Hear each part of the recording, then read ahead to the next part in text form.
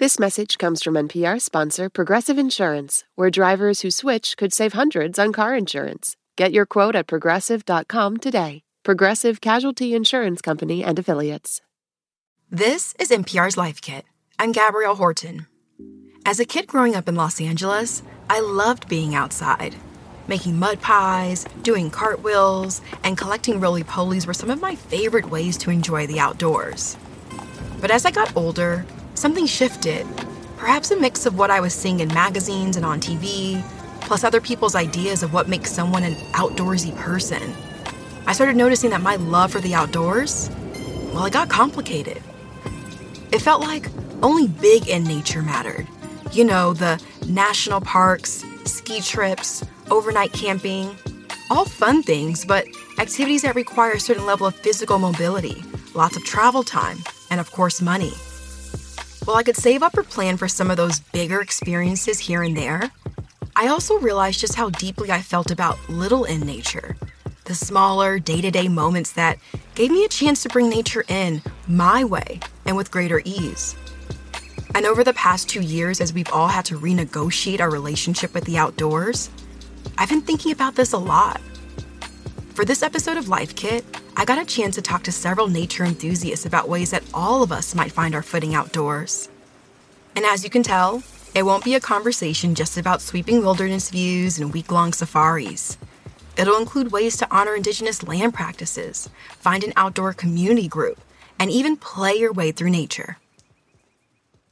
This message comes from NPR sponsor Progressive Insurance, where drivers who save by switching save nearly $750 on average. Get your quote at Progressive.com and see if you could save. Progressive Casualty Insurance Company and Affiliates. National average 12-month savings of $744 by new customers surveyed who saved with Progressive between June 2022 and May 2023. Potential savings will vary. Support for NPR and the following message come from our sponsor, Whole Foods Market. Host a celebratory brunch for less with 365 by Whole Foods Market, featuring wallet-happy finds like cold smoked Atlantic salmon, mini quiches, organic everything bagels, and more. Plus, visit the floral department and jazz up your table with a beautiful bouquet of big, bright, sourced for good flowers. When the brunch has to be perfect and delicious, go to your local Whole Foods Market. The day's top headlines, local stories from your community, your next podcast binge listen. You can have it all in one place, your pocket. Download the NPR app today.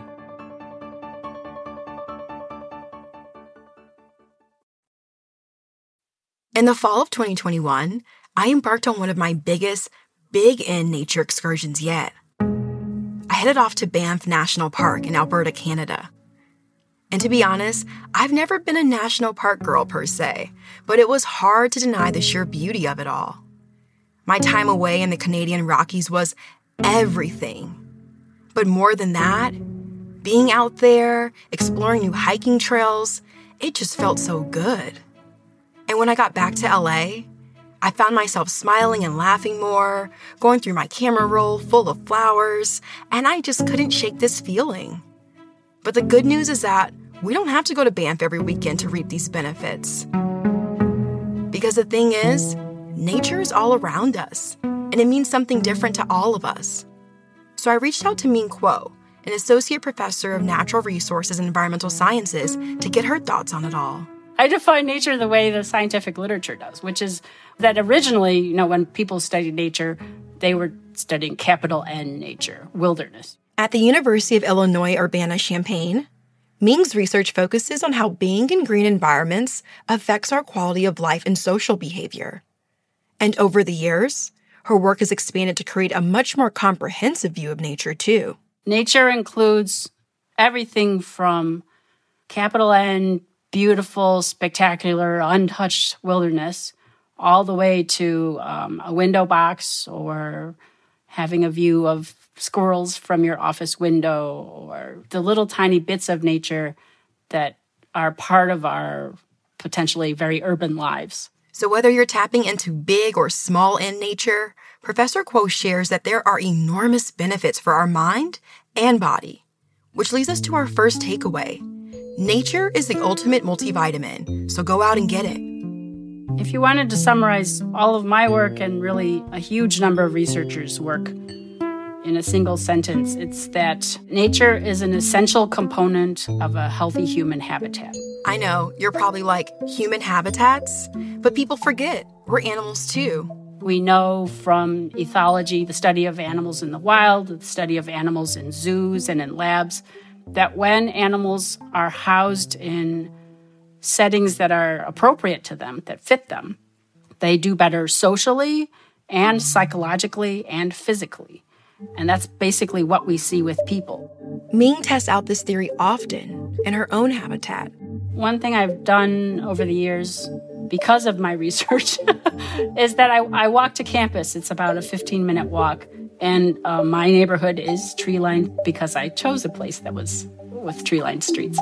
And I walk with my chin up and my eyes in the canopy, kind of flowing through the river of trees, both to and from campus. But I was still curious, though. What exactly does nature do to the brain? Why is it so essential? One is that nature helps our mental muscle relax and recover. For instance, if you're spending hours at a computer screen or reading something difficult, you're pretty exhausted afterwards. So there's a reason why you're encouraged to get some fresh air to give yourself a mental break. If we get our breaks or even our micro-restorative moments through the view outside, we recover some capacity to use that mental muscle. So we can do things that are hard to do, and we can do them more easily and less painfully.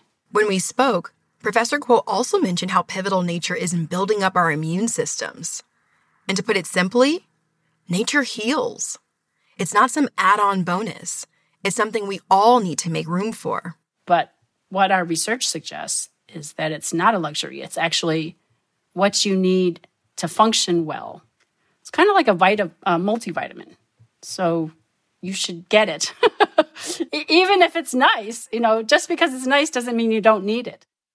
With all the benefits that nature has to offer us, why does it seem to be so hard to access it, or that it's a luxury for a select few? Speaking with herpetologist and science communicator Erin McGee really helped to put it all into perspective for me. I think the biggest thing to remember is you still count as an outdoors person and a nature person, even if you can't get to these big national parks. They were not designed to be inclusive. They were actually designed to be exclusive. Erin's right. This history of exclusion from public recreational sites like state and national parks has had a big impact on how people like Erin, a Black woman, even connect to the outdoors today. And don't worry, we'll get a chance to hear more from her later on. But prior to the 1964 Civil Rights Bill, most people of color were legally denied access to or segregated at these outdoor sites, especially big national parks. But even before that, don't forget that these lands were originally stolen from indigenous peoples. And as poet Karen Wood reminds us, nothing was discovered. Everything was already loved. And this sentiment couldn't be more true for anthropologist Spirit Brooks. Her work considers how we can acknowledge the ancestral homelands we're hiking, running, and living on. I think it kind of reframes our relationship to land and place, maybe in a different way than traditional approaches to, say, environmental education. So if we're emphasizing our relationship to land as a foundation for instruction, or how we center the well-being and the futures of Indigenous nations, we're really sort of shifting this dominant narrative of wilderness and conservation and those ideas being kind of rooted in settler colonialism. That leads us to our second takeaway. Recognize the history of the land. It'll truly ground your experiences in the outdoors. A citizen of the Cheyenne and Arapaho nations, Spirit's work seeks to expand the lens of nature from something that is often white-centered to something that's much bigger than us humans. I really think about nature as Mother Earth, and what I think about when I think about Earth as the mother and land is really land as first teacher. And I think about nature as kind of more than human, right? And possibly that's because of my indigenous worldview. So I think of plants and animals as our brothers and sisters on this earth, and it's just kind of a part of who I am. At Oregon State University, Spirit is able to share Mother Earth with students across the state. There, she works with the Outdoors School, a publicly funded statewide outdoor science program for 5th and 6th graders. This approach to land-based education centers Indigenous history and traditions. And that week-long coursework might look different depending on if kids live in the mountains or if they live along the Pacific coast. It might be curriculum related to salmon and streams, and it might focus on land-based education that centers the Indigenous peoples that live on the coast in Oregon. There are 6 P's that guide Spirit's work, but we're going to just focus on 3 that you can even incorporate into your own nature appreciation. So there's place, which in practice might look like a land acknowledgement. I think this could be as simple as learning about the Indigenous place names in your area for streams, for mountains, for parks, and then making an effort to learn about contemporary efforts to steward local native lands in sustainable ways by tribes. Then there's presence, which recognizes that there is still very much a vibrant Indigenous presence in our communities and across the U.S. And then there's perspective. We ask educators that we work with to think about some critical questions about their outdoor education curriculum, whose perspectives are represented, who benefits from those representations, and how are those perspectives valued or devalued. And then I think really importantly, what perspectives are missing. So the next time you're at a state or national park, pick up a brochure, read the plaques, or even check out apps like Nativeland to get started, because there's just so many perspectives missing. And it's something that outdoor professional Ash Manning didn't even realize as a young kid. I am from Appalachia, and I was born in Athens, Georgia, but I was raised in the holler. Even though Ash was always a bigger kid, they never second-guessed their love for nature. It wasn't until they went away to college when that love started to change. I questioned being in the outdoors for a long time, when in reality, my entire childhood was in the outdoors. It was so odd. Like, you know, everyone has a right to be out there, but it's like, why did I ever think that I didn't have a right to be out there when my entire childhood was just me rolling around in some grass and making mud pies? And the messages that they didn't belong were coming from those around them. I started to realize that there was a lot of like gatekeeping on trails. There was a lot of like weird feeling towards plus size people when it came to the outdoors. Eventually, one of Ash's friends invited them to a whitewater rafting excursion in the Grand Canyon.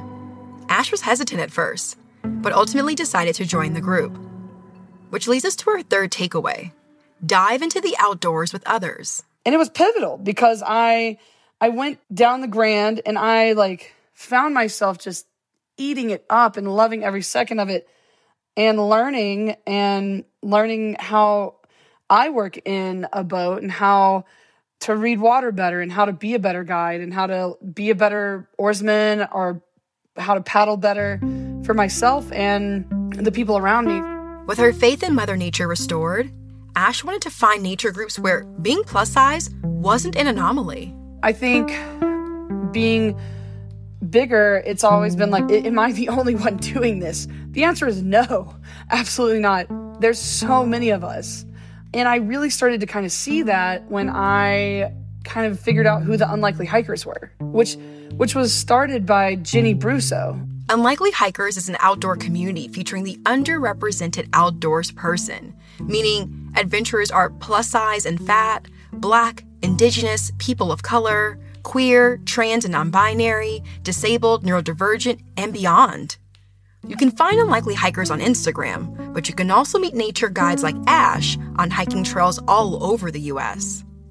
And as you can probably tell, doing nature and community as a white plus-size person has given Ash a whole new confidence and freedom. And I think that there's something refreshing for me, knowing that I can take my body into the outdoors, and it does not matter what anyone else's opinion is or was.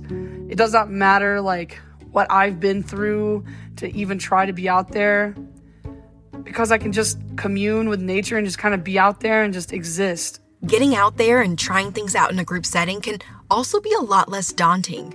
You can figure out what you like and don't like in the company of others. Not to mention, going out with a crew is a practical way to stay safe in more remote areas and to connect with others that have similar interests and backgrounds as you. So check out groups like Melanin Base Camp, Disabled Hikers, Outdoor Asian, Brown People Camping, just to name a few. I think you have to ask yourself, like, does the physical side of it appeal to you? Does the meditative part of it, like, is that what draws you in? Or is it, is it the adrenaline? You want cool Instagram photos? I don't know. I mean, like, there's so many questions that you can ask yourself. So what do you want out of nature? When you stop and ask yourself that question, it's like a whole new world opens up. Given the limited access many have to big in nature, finding other ways to connect to the outdoors is critical and just as worthy. But you don't have to take my word for it. Here's Ming again. There's a kind of famous study in which they looked at people recovering from gallbladder operations. And it turns out that if you were in an identical room to recover, but one room has a view of a brick wall and the other one has a little view of a small bit of trees, then you recover faster in general in the room with the green view. This leads us to takeaway number 4. Bring nature into your room, into your life, and even into the palm of your hand. As a herpetologist, Erin McGee is constantly thinking about ways to bring her research on lizards and climate change to her followers on Twitter and Instagram, where she's best known as the creator of the hashtag #FindThatLizard game. Find That Lizard is a game that I run every Wednesday. And essentially, I post a photo of a lizard camouflaged in its natural environment, and people have to find the lizard in the photo. They don't have to go outside. And she's not just talking science, y'all. Erin uses the game as a way to connect what's happening in lizard habitats with today's news headlines. Kind of like that time she wanted to raise awareness about student protests at her alma mater, Howard University. I talked about how lizards were being impacted by habitat loss. And then I said something along the lines of, in addition to making sure that we have proper habitat for these lizards, we also need to make sure that we're having proper housing for students. As everyone so far has gotten at, we are a part of nature, and it's a part of us. And we can have fun with what that relationship looks like with other online games like Crow or No and Just the Skull. There's even things like live wildlife webcams and virtual aquarium tours. And don't worry, we'll link to some good ones on our episode page. But these are just some ways that we can bring the outdoors to us. And it's especially useful for those who might be disabled, immunocompromised, and are unable to spend money on fancy gear and travel. I'm also super into houseplants, and that's a way of bringing nature into your house. So either you can have like houseplants, or you can start like a small garden or something. And that's a really great way to start thinking about ecosystems and the environment. Other ways to immerse yourself in the outdoors can include, but are absolutely not limited to, barbecuing in the backyard, opening the windows to get fresh air, using an essential oil diffuser, or even taking a walk in the neighborhood, something me and my puppy Tex love to do. But no matter how you decide to engage with nature, it's important that the generations after us can do so as well. And no, you don't need to solve climate change on your own by next year. But that leads us to our 5th and final takeaway, which is to appreciate the outdoors for our todays and our tomorrows. The world is kind of a show right now. It's a mess. And with climate change and the impact of pollution and greed on communities of color specifically, I feel like it's more important than ever for all of us to have a connection to nature and the outside. This is it, y'all. This is our home that we share with other animals and our plant siblings. and we should start getting to know each other really well. If nothing else, it's a reminder to get to know ourselves and get back to our inner child who's very eager to make some more mud pies. So I hope this has been helpful and a whole lot of fun, because finding your footing in the great outdoors is a wonderful experience that we all need and deserve. So whether you've climbed to new peaks in the Rockies or you've started sharing photos of your favorite flowers in the group chat, all of it counts. So before we go, let's recap. Takeaway 1, nature is the ultimate multivitamin, so go out there and go get you some. Takeaway number 2, recognize and celebrate the indigenous history of the land we are on. It'll truly ground your experiences in the outdoors. Takeaway number 3, explore the outdoors with others. Take a friend, find new friends, but just don't feel like you've got to go about it alone. Takeaway number 4, bring the outdoors into your world, whether it's caring for houseplants or playing that #FindThatLizard game. And our final takeaway, number 5, create a legacy that inspires others around you to appreciate the outdoors too. For more Life Kit, check out our other episodes on car camping, birding, and even gardening. You can find those at npr.org/lifekit. And if you love Life Kit and want more, subscribe to our newsletter at npr.org/lifekit newsletter. And now, a completely random tip. Hi, this is Andy D'Angelo from Ketchum, Idaho, and my life hack is to store your sleeping bag in your car with your spare tire. That way, it's both out of the way and it's available in case your car breaks down in a cold situation. Now, if you've got a good tip, leave us a voicemail at 202-216-9823 or email us a voice memo at lifekit@npr.org. This episode of Life Kit was produced by Audrey Nguyen. Megan Kane is the managing producer. Beth Donovan is the senior editor. Our production team also includes Andy Tagle, Claire Marie Schneider, and Janet Ujung Lee. Our digital editor is Beck Harlan. Our editor is Dahlia Mortada. I'm Gabrielle Horton. Thanks for listening. This message comes from NPR sponsor VCU Massey Comprehensive Cancer Center, who, as an NCI-designated comprehensive cancer center in the country's top 4%, is unconditionally committed to keeping loved ones in their lives. MasseyCancerCenter.org/comprehensive.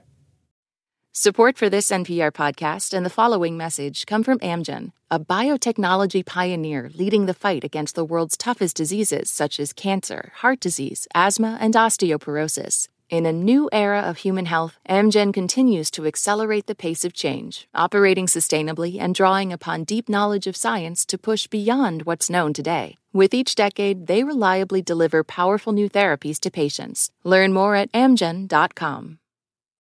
On Wildcard, the new podcast from NPR, you'll hear people like comedian Jenny Slate reflect on their lives. What is something you think about very differently today than you did 10 years ago? Dressing, like not salad dressing. I've always loved it and I'll never stop. Dressing my body.